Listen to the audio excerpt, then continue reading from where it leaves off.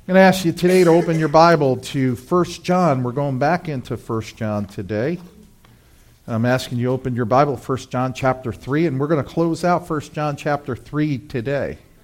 So we're going to be looking specifically at verses 19 through 24, and I think we're going to have a great time in the Word of God. I want to begin with the story that John MacArthur told one time regarding a plane crash in 1984, and this is quoted in one of his articles that he wrote. And he says, in 1984, an Avianca Airlines jet crashed in Spain. Investigators studying the accident made an eerie discovery. The black box cockpit recorder revealed that several minutes before the impact, a shrill computer-synthesized voice from the plane's automatic warning system told the crew repeatedly in English, "Pull up, pull up, pull up." The pilot, evidently thinking that the system was malfunctioning, switched the system off. Minutes later, the plane plowed into the side of the mountain. Everyone on board died. You know, the conscience, God has given every human a conscience. And the conscience is God's warning device implanted in all people. And just as physical pain notifies the body, notifies the brain that something somewhere is wrong, the conscience itself does that. It's pretty amazing because it doesn't matter what culture you go to. It doesn't matter what tribe you might be in. There are certain things that are just transcendent across all human beings. You know, across all cultures, everybody knows it's not to, you're not supposed to steal. Every thief seeks to cover his tracks, right? Across all cultures, they know that murder is wrong. Murder, the taking of an innocent life, is wrong.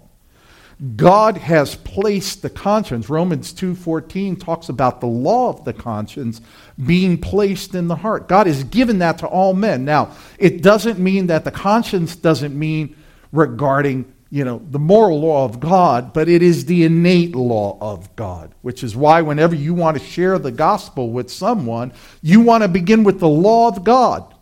You want to begin with the 10 Commandments. Why? Because the law stimulates the conscience. It stimulates it. When you say to somebody, how many lies have you told? Have you taken the Lord's name in vain? Have you ever looked on a man or a woman with lust in your heart? It stimulates the conscience. And in that conversation, you can show someone that they are indeed a sinner, which is why if they are indeed of a sinner, and if God is holy, just, and right, then they need a Savior to be right with God. Sometimes we reverse engineer that. We go right to the grace of God. Oh, Jesus loves you. Jesus, God loves you. God loves you. God loves you. And people look at you and you go, why shouldn't God love me? I love myself as well. Right? So God has placed that conscience in every human being. Now, the conscience can be manipulated. It can be manipulated. It can be seared. Right? The whole conversation, I'll take one conversation, you can take the conversation of abortion, people that think that abortion is okay, they'll divert to another issue. Why? Because the conscience has been manipulated by another instance. Timothy tells us the conscience can be seared. It could be pressed in. It could be hard. Romans chapter 1 tells us that after a while of ignoring the conscience, what does God do? God gives them over to a reprobate heart. God turns them over and they go continually down. By the way, if you ever read Romans 1, it's really nice because it's the way it is laid out, verses 19 on, is that they just continue to go down this stairs and things get worse and worse and worse. But one of the greatest gifts for the believer is a cleansed conscience. That comes in salvation. Our conscience is made clean by the blood of Jesus Christ because we now have forgiveness of sin. And believers can't have that clean conscience. And with a clean conscience comes certain assurances from God. And in our text today, in John chapter 3, verses 19 to 24, we're going to see John talk about 4 specific assurances that believers in Christ can have. And the 4 are, and we're going to look at them in our text today. Number 1, we can have an assurance of God's truth. We can have an assurance of God's truth. Number 2, believers can have an assurance of answered prayer. Number 3, and I know this is one near and dear to everybody's heart, believers can have assurance of salvation. And last but certainly not least, believers can have an assurance of God's presence in their life. So we're going to take a look at this text. Join with me in 1 John chapter 3, beginning with verse 19. I'll read it through and then we'll go through the text. Verse 19, and we shall know by this that we are of truth and shall assure our heart before him. In whatever our heart condemns us, for God is greater than our heart and knows all things. Beloved, if our heart does not condemn us, we have confidence before God. And whatever we ask, we receive from him because we keep his commandments and do the things that are pleasing in his sight.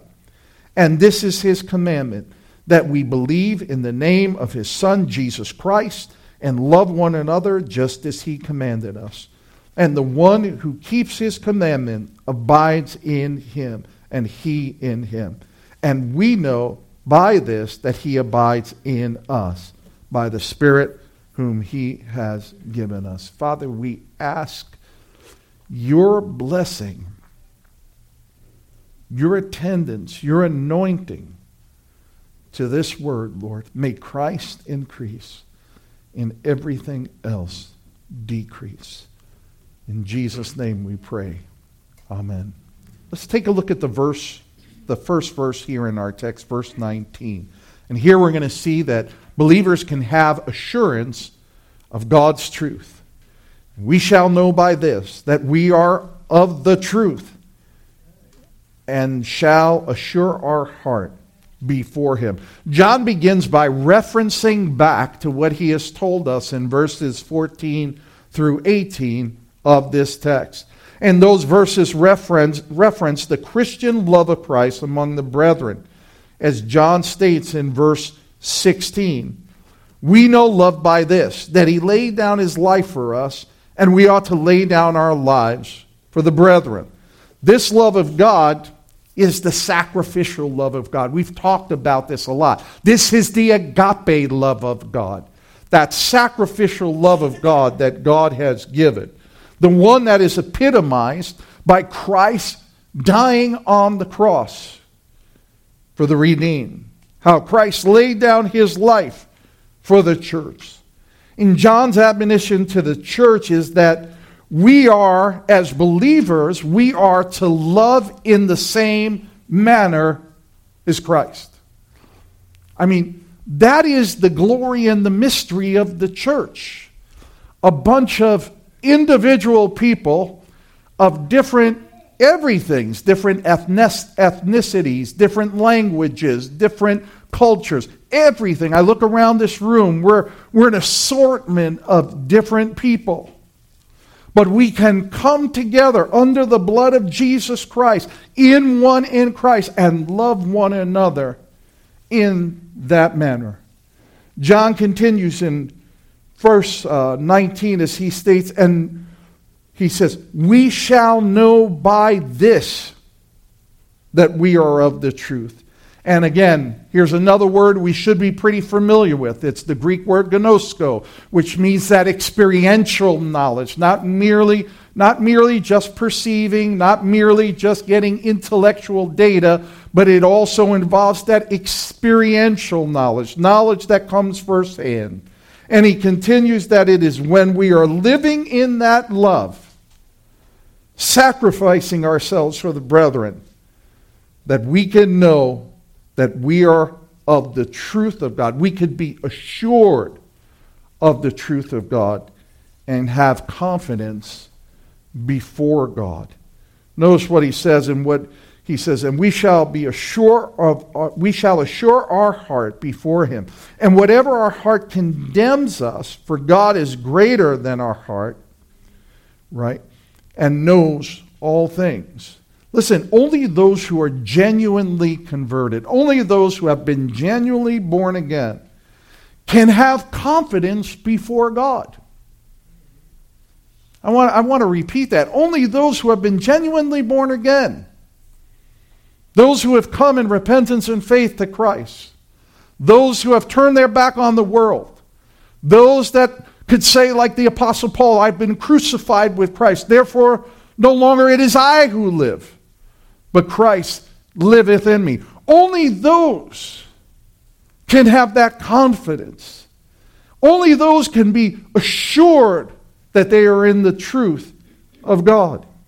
Romans 5:1 states this, therefore having been justified by faith, we have peace with God. And I've spoken about this on numerous occasions. It doesn't mean we have a sensation of peace.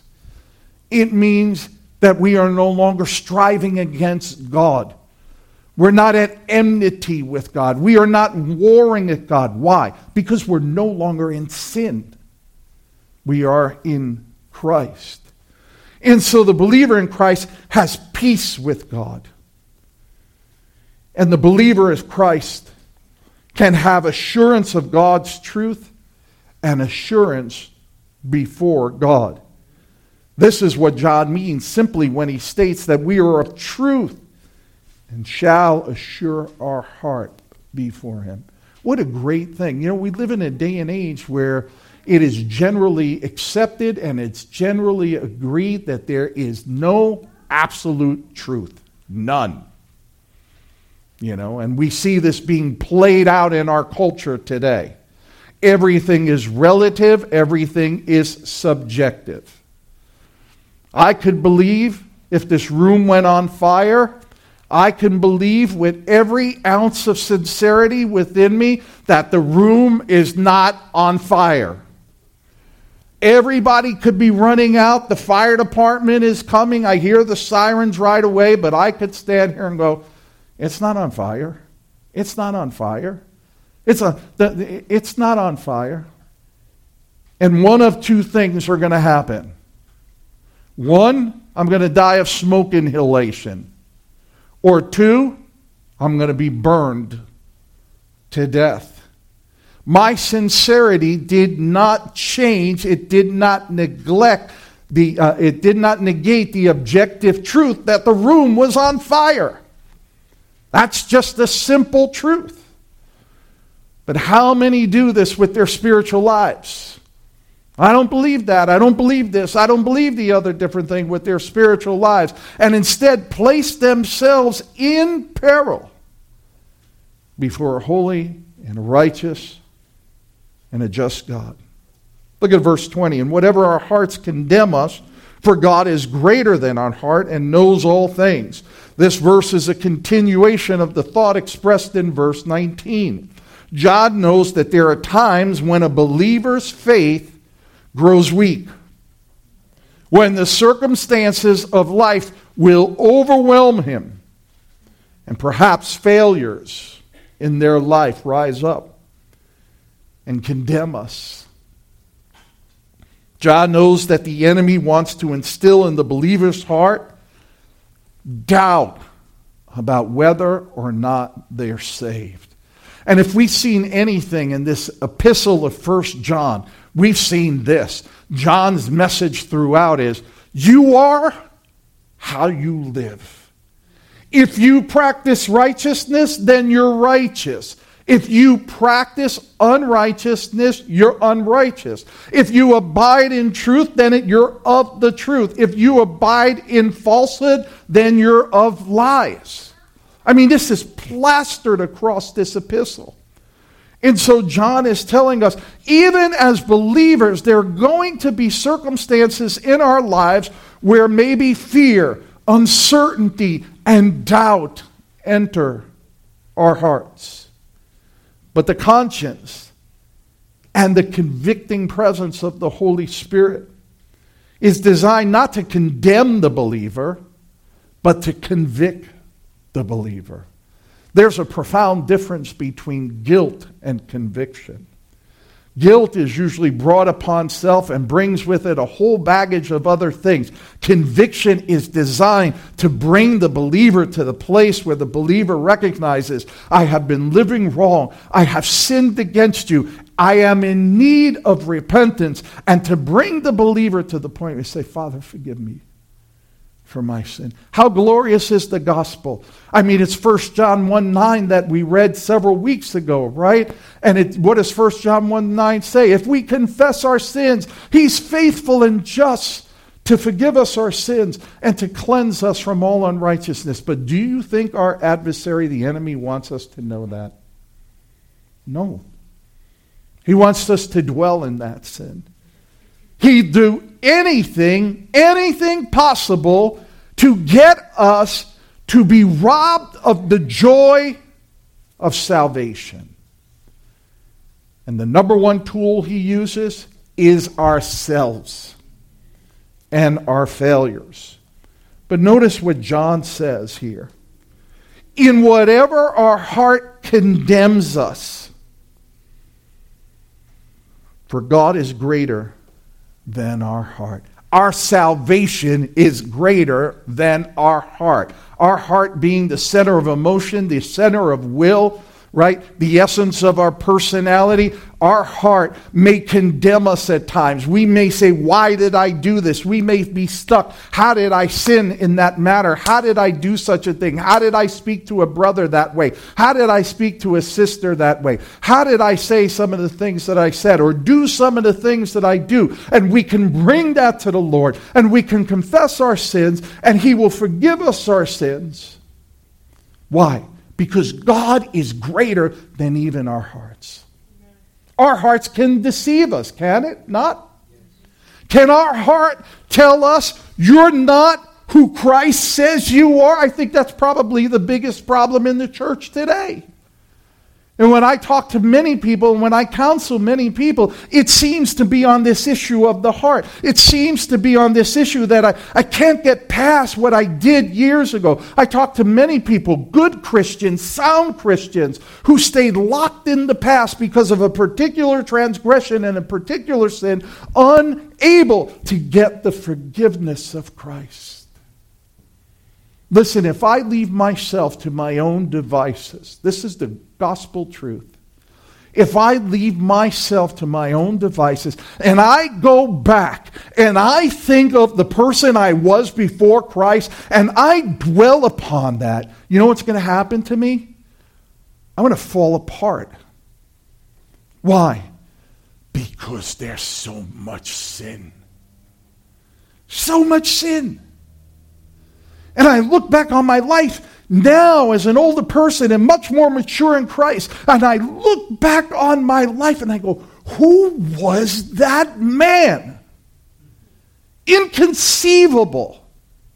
The level of sin, the way I used to speak, the way I used to carry myself, the evil motives of my heart, the violence and the contention that was in me. I want to lash out at everybody I could find. There wasn't a fight that I would walk away from. I was a sweltering mess of sin.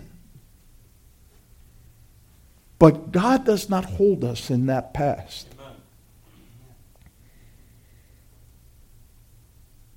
Christ came to redeem us from the curse of the law. And the curse of the law was sin. And the power of sin is death. And so I can look at the Lord with integrity as I go before the Lord in my prayers. And I can say rightfully and with integrity, God, why in the world would you save me? But it doesn't end there. Because the next thing is, but I thank you that you did. The Old Testament writer said, Lord, if you would mark our transgressions, if you would put a transaction, if you would put a tick list or a checklist next to every time we sin, the writer says, Lord, if you were to mark our transgressions, who would stand? And it's a rhetorical question. The answer is, no one would stand. But God, being rich in mercy and grace with which He loved us, while we were yet sinners, Christ died for us.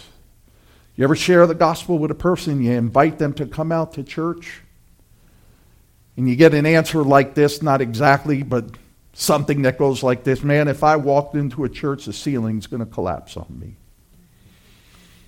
And that's usually followed up, listen, I like what you said, but give me a few minutes, let me get myself right, and then when I get myself right, I'll come to church. That's not what the Bible says. The Bible says that while we were yet sinners, Christ died. When I was in the depth of my depravity, Christ died.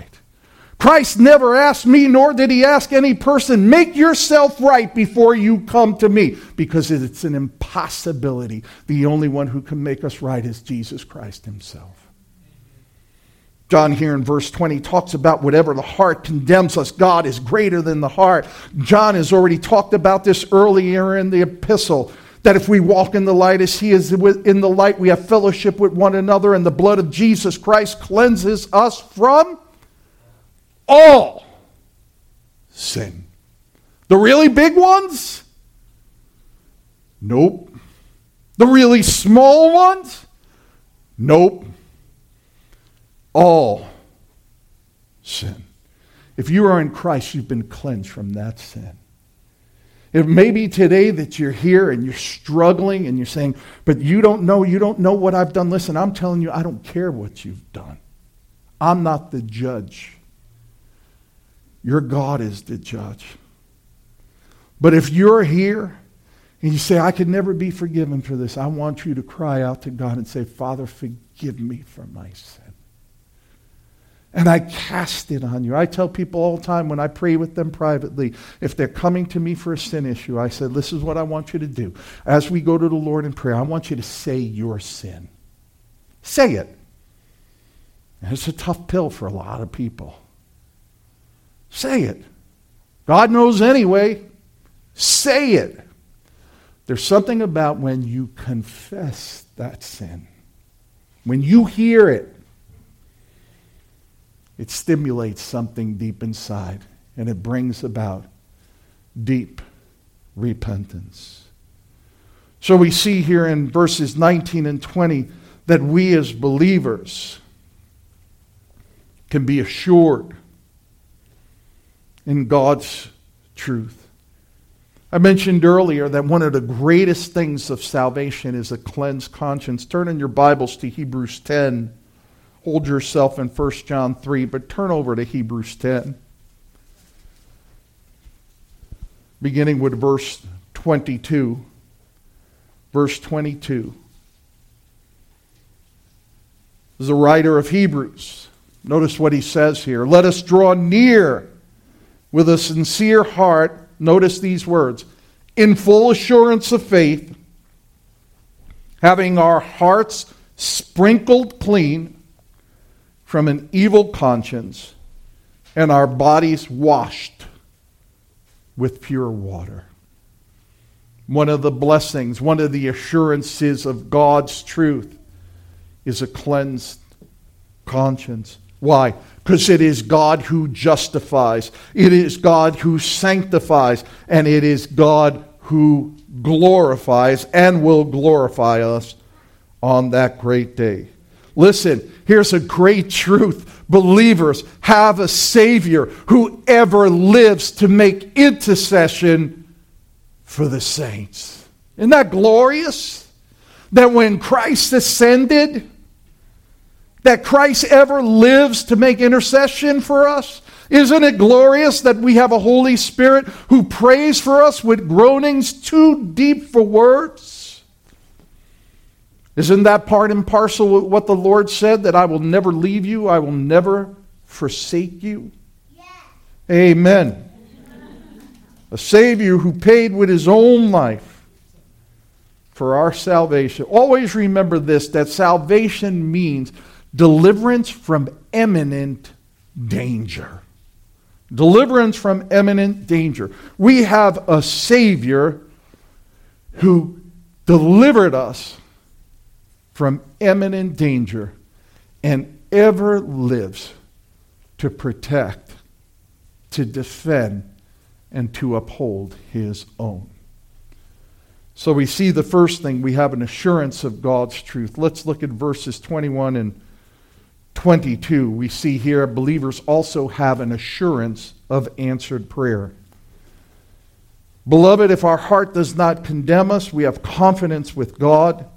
And whatever we ask, we receive of him because we keep his commandments and do the things that are pleasing in his sight. Now, let me share something here. These are verses that often get misconstrued or misinterpreted. I believe that there are two types of prayer. Two types of prayer. There is me-centered prayer, and there is God-centered prayer. Many people are focused on me-centered prayers. Simply put, it begins with a preoccupation of self. You go into prayer with yourself as the center of focus when you pray. The intention of people with me-centered prayer sometimes is the intention and their motivation is to get something out of God for themselves. Prayer becomes a means to an end. I'm going to pray this way because God said if I pray this way, I'm going to get what, notice my words now, I'm going to get what I want. So going into it, it's not about God. It's about me and getting what I want. And sometimes you hear these prayers and you hear the people starting to butter up God. Starting to impress God. And so they throw about the Word of God like some kind of Christian incantation. By the way, that's one of the failures of the church perhaps over the last 50, 60 years. Over the last 50, 60 years, many in the church have become textualists. We take a verse and we apply a meaning to it, and we take it out of context, we apply a meaning to it, we memorize, and then we use it like an incantation or a formula when we're in trouble. This is selfish prayer, self-centered prayer. We see this in the Word of Faith movement. We see this in the name it, claim it generation. It's all about what I could get. I'm the biggest thing. God should be preoccupied with me. Then there's God-centered prayer. And in God-centered prayer, this is prayer that seeks to exalt God, seeks to praise the Lord for his worth, his lordship, and the glory that he deserves. There is, in God-centered prayer, there is no ulterior motive. We are praising God, we are glorifying God, we are exalting God because we love God. That's why we're there in prayer. And while we do believe that we are to pray with persistence, and that we are to pray with expectation, and we are to pray with fervency, we pray all things according to the will of God. We make no demand of God. We use the Scripture not as some kind of magic incantation, but we use the Scripture to remind us of God's fidelity and God's faithfulness. R.C. Sproul made this statement, very famous statement. He says, prayer does not change God's mind. Prayer changes us. When we come together to exalt the Lord, to pray to the Lord, to glorify the Lord, we are doing those things which are pleasing in his sight. And therefore prayer comes and it changes us. Let me give you an example of me-centered prayer. Turn in your Bibles to Luke chapter 18. Luke chapter 18. And we're going to look at verses 10 through 12. We're going to go real quick, but I want to show you this. This is Jesus' story of the Pharisee and the publican, the Pharisee and the tax gatherer. Luke 18:10 reads as follows. Two men went up into the temple to pray, one a Pharisee and the other a tax gatherer. And the Pharisee stood and was praying thus to himself, God, I thank thee that I am not like other people, swindlers, unjust, adulterers, or even like this tax gatherer. I fast twice a week. I pay tithes of all I get. Notice the Pharisee's fixation upon himself, right? He mentions I 5 times. He mentions God once. And he is fixated on himself. Notice his comment that he says, I thank thee I'm not like other people. And specifically to who? To this tax gatherer. You know, they were the most contemptible in all of Israel, right? They were considered worse than prostitutes because they robbed from their own people to line their pockets. So they were held in high contempt, right? And if you look at it, I don't doubt for a minute what he's saying is true. I have no reason not to doubt that what he's saying is true. For instance, I think that he probably was a good moral person, perhaps in the standard of the world. I think when he says that he fasts twice a week, the requirement in the law was to fast once a week, I think that's probably true. He's probably being honest. And that he pays tithes of all he has, that the law didn't require that you pay tithes of all you have. So I think it was true. But something is wrong. There's a prayer of the self, right? But notice here, but in his heart was not the worship of God, but his own self-righteousness. He's really exclaiming. Notice the prayer. Now contrast that with the prayer of the tax gatherer found in verse 13. But the tax gatherer, standing some distance away, was even unwilling to lift his eyes to heaven, but was beating his breast, saying, God, be merciful to me, the sinner. And notice the statement of Jesus. I tell you, this man went down to his house justified. Wow. Pharisees in the crowd could not have liked that statement by Christ. You mean to tell me that this penitent, repentant tax gatherer went away justified and the Pharisee did not? Why? Because the tax gatherer was repentant, and in his repentance, he was worshiping God. And he worshiped God with a broken and a contrite heart. What does Psalm 51 says? Lord God, a broken and a contrite heart, thou wilt not despise. It doesn't matter what you did. What matters is, where is your heart? Have you come to the Lord with a broken and a contrite heart? This tax collector recognized his sinfulness before God. He recognized the authority of God. He placed himself under the mercy of God and submitted to the will of God. He repented. This is an example of God-centered prayer, no matter how simplistic it may look. God rewards God-centered prayer, because those who pray God-centered prayers keep his commandments out of love.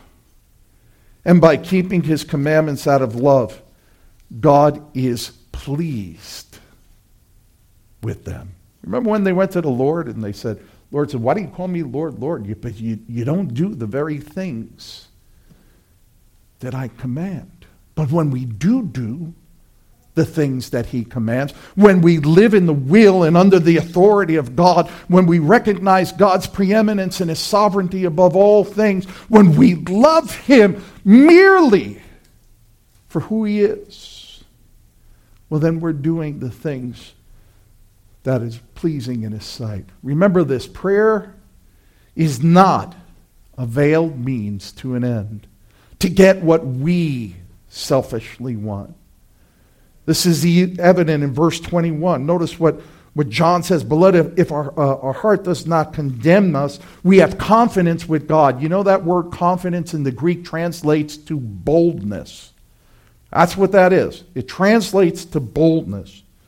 And that simply means that we could approach God without fear, without reprisal. Now, how can you approach God without fear or reprisal? The only way you can do it is if you're right with God.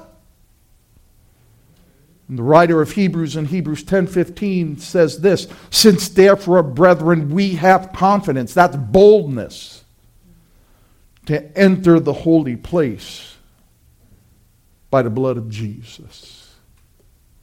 We can have an assurance of answered prayer if we are right with God. And let me tell you this, it's important to realize that God is not indebted to us for anything. God is not indebted to us for anything. He is not obligated to acquiesce to all our requests. Obedience must be done out of love, done as a pleasing sacrifice to God. That is what pleases God. Verse 22, because we keep his commandments, notice what John says, and we do the things that are pleasing in his sight. So we can have assurance of God's truth. We can have assurance of the answered prayer, and here comes the big one. We can have assurance of salvation. Verse 23. And this is the commandment, that we believe in the name of the Son, Jesus Christ, and love one another just as he commanded us. Here, John speaks of the essential commandment, the primary commandment, upon which all else is built upon. I want you to see this. It is commandment that the Lord Jesus Christ demands of every person. Every person he demands this of.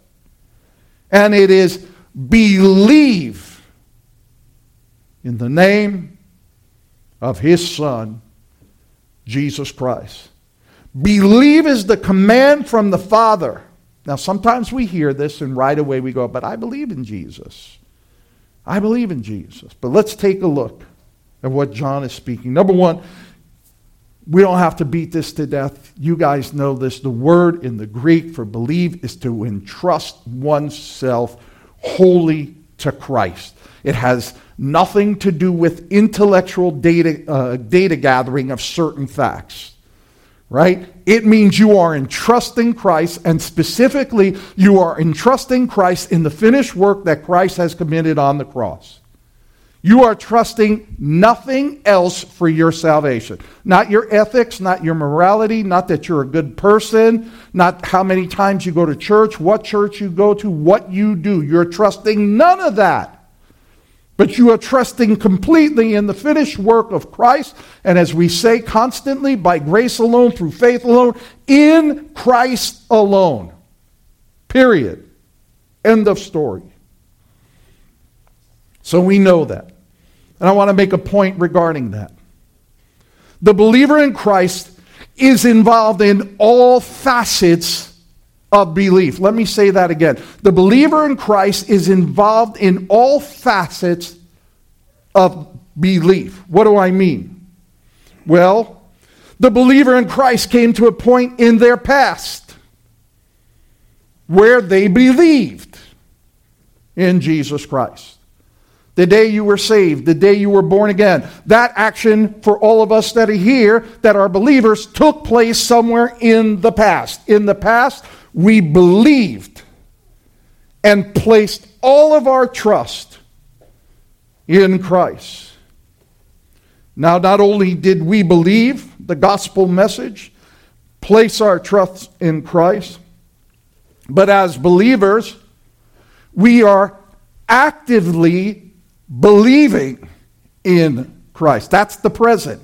We are actively believing in Christ. So it's not a one and done in the past. Hey, I did this thing and it is done. Salvation is forever. It pulls through the entire life cycle. So we believed in the past, and now as believers in Christ, we're gathered here because we are actively believing in Jesus Christ as Lord and Savior. We are being active in obedience with Jesus Christ as our Lord and Savior. But there's more.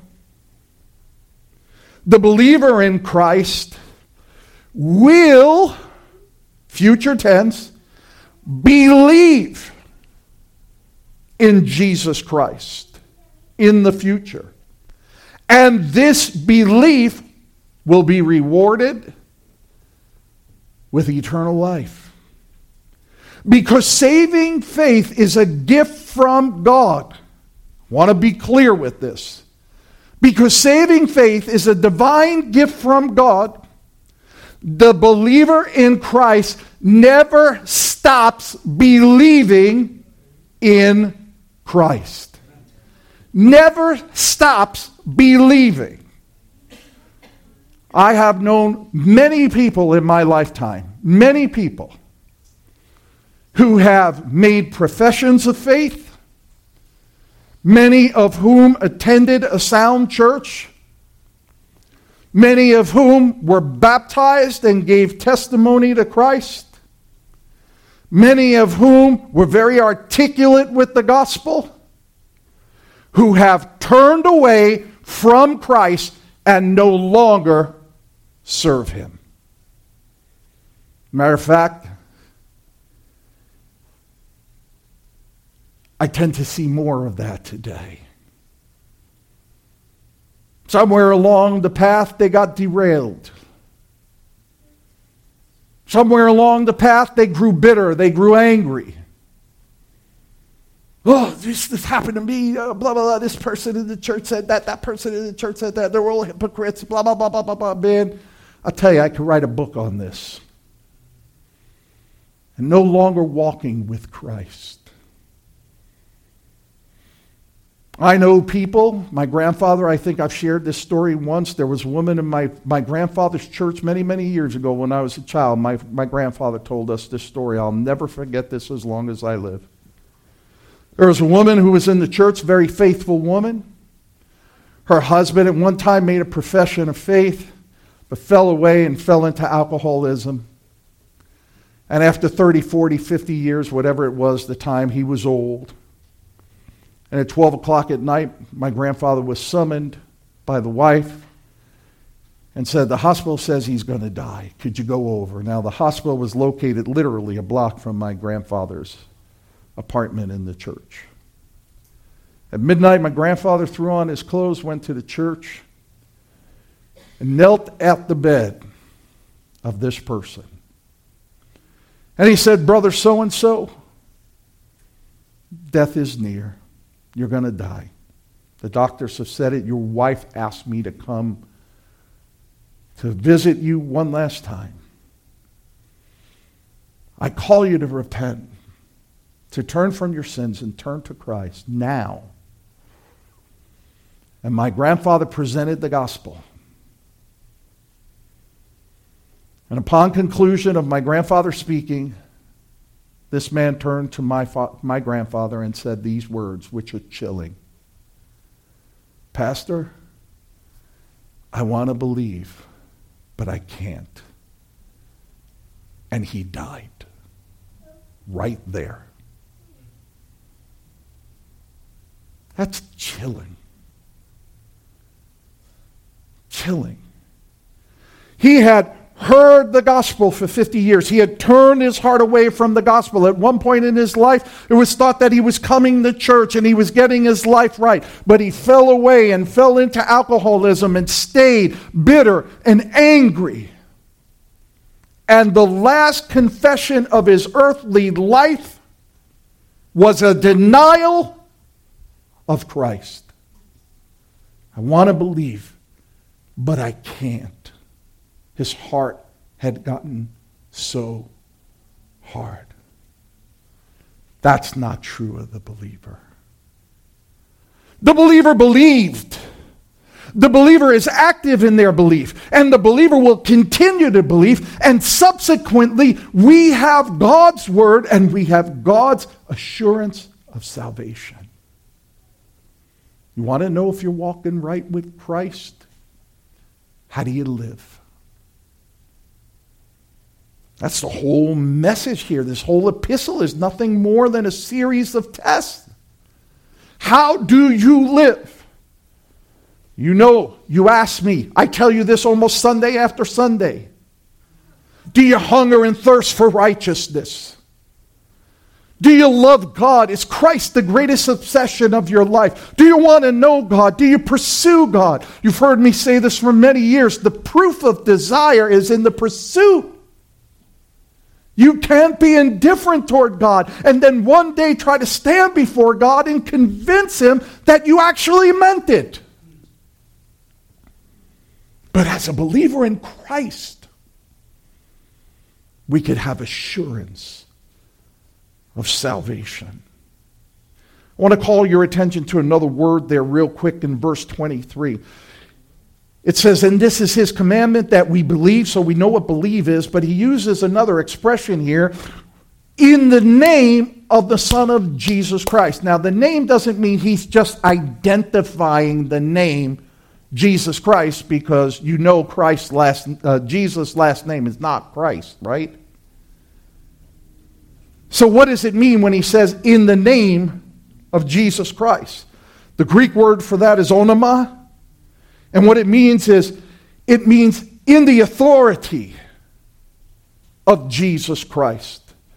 So here, what John is saying, to believe in the name of Jesus Christ is to distinguish Christ from all others. That means we believe as authorized by Christ. We use that expression all the time. In Jesus' name, amen. We're not just reminding God of who His Son is. What we are saying is we pray these things authorized by Christ, who gives us the authority to pray these things. Romans 8:38 through 39. Here's such a beautiful verse because we talk about assurance of salvation. Here's a glorious verse. Romans 8:33-39. For I am convinced that neither death nor life, nor angels, nor principalities, nor things present, nor things to come, nor powers, nor height, nor depth, nor any other created being shall be able to separate us from the love of God, which is in Christ Jesus. Believer, you can have assurance of salvation. You can absolutely know that you know that you know that you are saved. And I think there's no more glorious truth than that. When I rag on myself, when I get down on myself, when I am frustrated by my own failures and shortcomings, I can know that I am saved, that my Lord will never forsake me, my Lord will never cast me out, not because of what I say, because what God is doing in my life. Amen? Let me move quickly here. Lastly, we have assurance of God's truth. We have assurance of answered prayer. We have assurance of salvation. And lastly, we have assurance of God's presence in our life. Look at verse 24. And the one who keeps His commandment abides in Him, and He in him. And we know by this that He abides in us by the Spirit whom He has given us. Not only does John tell us that we can have assurance of the things I just mentioned, but John presents a glorious truth that is directed to the believer in Christ. Because believers never stop believing in Jesus Christ. Because Christ has birthed in them saving faith. Because the Father has justified them, the Son has forgiven them, and the Holy Spirit has sanctified them. Thus believers love the brethren, they love the church. And it is evidence in that they abide in Christ and Christ abides in them. That word abide, we're seeing it all over the epistle of 1 John. It means to remain consistently in, perpetually in. That's what the abide means. That Christ abides in us. It is perpetual. It is consistent. And we abide perpetually in Christ. John goes on in verse 24 to say this, and we know by this that he abides in us. And here's the great truth. The Holy Spirit is the applicator. The Holy Spirit is the one who sanctifies. The Holy Spirit is the one who gifts. The Holy Spirit is the one who convicts. The Holy Spirit is the one that brings forth exaltation. It is the Holy Spirit that is the applicator. It is the Holy Spirit that is the one that confirms that we are right in Christ. The Holy Spirit testifies to the believer that they are in Christ. Romans 8:16 says that the Spirit himself bears witness with our spirit that we are children of God. You know, John concludes this chapter 3, and he does a masterful job of distinguishing the believer in Christ from the unbeliever. You don't believe me? Reread it again today if you have time. And he's confirming that the believer's life is evidenced by the abiding presence in Christ and Christ abiding in him. So as we conclude chapter 3, this great epistle of 1 John, let's not forget some of the lessons we learned here.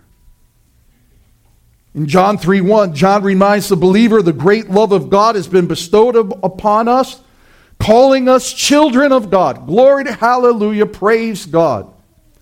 In John 3:10, John has shown us the distinction between the children of God and the children of the devil. The distinction is that the children of God practice righteousness and love the brethren. They love one another. In John 3:18, he reminds us that believers' proof of their salvation is not contained in what they say with their words, but by what they do. And as we've just seen in 3:24, believers keep the commandments of Christ. And they abide in Christ, and Christ abides in them. As a result, believers can have assurance of God's truth in their life. Believers can have assurance of answered prayers. Believers, and only believers, can have assurance of salvation. And believers can have assurance of God's presence in their life. Listen, all truth proclaimed is done for the purpose that we would measure ourselves against these things. Where are you in Christ? This is still, we're studying Tuesday night, end times. But I go back to this. This is still a day of grace. If any man comes to me, I'll in no wise cast him out. If we're dirty and sin-stained like that tax gatherer, we can come to Christ beating our chests, saying, God, have mercy on me, a sinner. And I tell you this, God will indeed forgive. If that's you when we go to the Lord in prayer, I don't have to know anything about it. You confess that to God if you're not right. God, have mercy on me, a sinner. A broken and a contrite heart, the Lord says, I will not despise. Let's go to the Lord in prayer.